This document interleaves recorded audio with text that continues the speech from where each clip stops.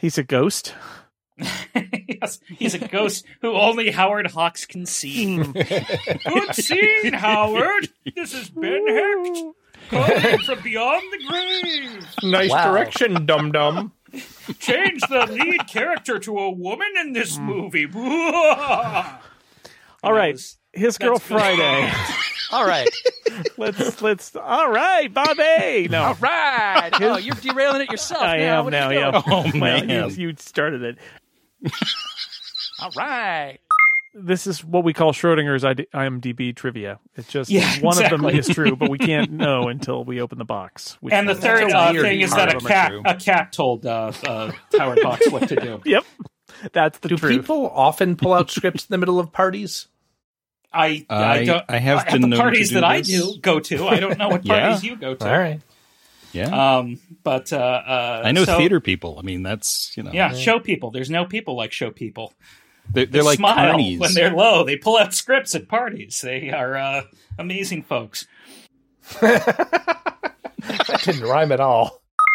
And that is my plot summary. All right. Well, there we go. On to the next one. Yes. So then World War I happened. There was a fella named Hitler who... Oh, but there's the really uncomfortable part, Well, yes. which I had forgotten. When I saw it a couple weeks ago, I said, "Oh, geez, because it's actually a decent joke." But it's bad. Oh, it's. I mean, it's not. Is it as bad as blackface? Is it worse than blackface? I don't know, but it is. It doesn't fit in 2016. No, it's duck soup territory. Yeah, actually, I think it's worse than Duck Soup. I think it is actually worse than the blackface in Duck Soup, just because the words that are used are, I think, more hurtful. Yeah, sure. Than blacking up, because you got the sense that the Marx Brothers respected the people that they were in with, and they were just trying to get out of the way as their I can't even remember who their enemies were. No, it wasn't Duck Soup, was it? There's a joke in Duck Soup that's uncomfortable. Oh, yes. Okay. Yeah. Yes. I'm sorry. I was thinking about the blacking up in Day at the Races. Day at the Races. Day at the Races. Yes, exactly. Oh, we know all of the Marx Brothers uncomfortable moments, believe me. Yes. Yeah, That one time Zeppo had a song, that wasn't great. not the best. And when Chico started expressing admiration for Mussolini, well, that is just uncomfortable. Stop it, Chico. Weird choice, too. Yeah, Chico. no, I don't get it. He really went off Gummo and that script whole thing there. about gladiator films. How dare you? Oh, no! It's the ghost of Christian Nyby! He was an editor. directed this movie. Yeah, sure you did. He was... It's like if Orson Welles is giving you advice on your script, well, maybe you don't want to take that. But still. I recommend you scene in put Ed some Wood, right? frozen peas in this scene. I think like you some need more more wine. eating. In 1995, a friend of Jason's and mine, Pete, and I went to go see Pulp Fiction in Palm Desert, California, because I lived out there, near there, working for a newspaper. And it was us and two senior citizens in the 10 o'clock showing of Pulp Fiction. And there's the scene with Uma Thurman and John Travolta where they go out and they do their little dance and everyone enjoys it. And they get back to their place and she reaches into the pocket of John Travolta's coat, finds the heroin and goes, "Oh, this must be cocaine. I'm going to snort it." And the old man behind us shouts out, "Oh no, she's going to snort his heroin now." And to me, that the scene where they show the electric blanket and pan down the cord, that is the old man in Palm Desert, California, screaming at a Quentin Tarantino movie. They're melting the alien. No. By the way, he and his wife left the theater when Ving Rhames gets sodomized, so they did not care for the motion picture. Oh, no, he's putting it up to They brought out the gift. Yeah. Yep. Also, he was slightly hard of hearing, so his wife would repeat all the dialogue for him, keeping in the curse words. Well, that sounds great. Oh, it was a wonderful night of cinema. Oh man, That dialogue I is wish, great. I You should wish be I happy could go to hear it every twice. movie with those two people. He said Royale with cheese, Henry. The other great fire scene I've seen really quick is these kids did an adaptation of Raiders of the Lost Ark for like 6 years. Every summer they shot scenes of it. And this was before videotapes, so they were just working off of like cassette tapes they snuck into the movie theater, but they went shot for shot, and it's amazing. You should hunt down Raiders of the Lost Ark, the adaptation. And the way they did the bar scene, which ends in the real Raiders of the Lost Ark with the bar on fire, was by going into one of their mom's basements and setting it on fire.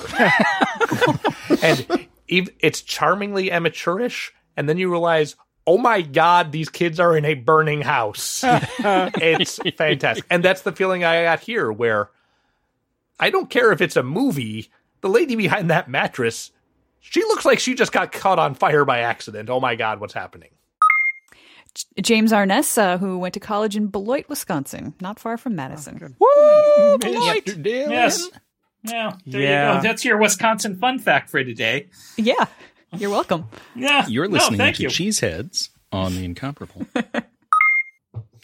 Although Paul Frees is in the movie. I was going to mention him. Yes. It's very striking. The first time I saw it, I didn't know he was in it because they don't list the cast at the beginning of the film. They do not. And so it was like, I don't know, 25 years ago I'm watching this, and all of a sudden one of the scientists opens his mouth, and I went, that's Paul Frees from the History of the United States, Volume 1, and the Pink the Haunted Panther Mansion cartoons. ride at Disneyland. Yes, and all Okay. of the Professor Ludwig von Drake, and They're great.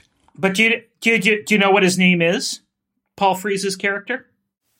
Professor Yes. Voorhees. Dr. Voorhees, which I have to think that the Friday the 13th people did a shout out. I have to think. I hear that human blood is really good for the vision, so. yeah, I don't know why the mad scientist Because he's a wasn't. carrot.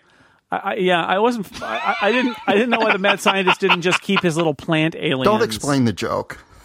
Yeah, I felt got I it. had to. Jason just wanted to go past it. I didn't feel like I should I'll let it. edit that all out later. Don't worry about it.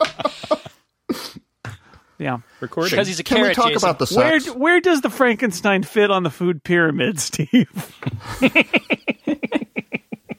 I think he's at the bottom because he's big and he can hold up the rest of the pyramid. Yeah, there you are. He assembles the food pyramid. Beta carotene. I think we need to talk about the sex in this movie, of which there is none. But Go What is- on. I'm listening. I have a theory. So we're done. Okay, so we have Nikki. Hear me out. Okay, so we have Nikki, right? Okay, and she's basically dedicated to Pat, right? No, nobody tries anything with her. She's obviously Pat's girl, even though they've only seen each other once before or whatever. But she's Pat's girl. They're going to end up married. So the scientists don't make any plays for her or anything like that.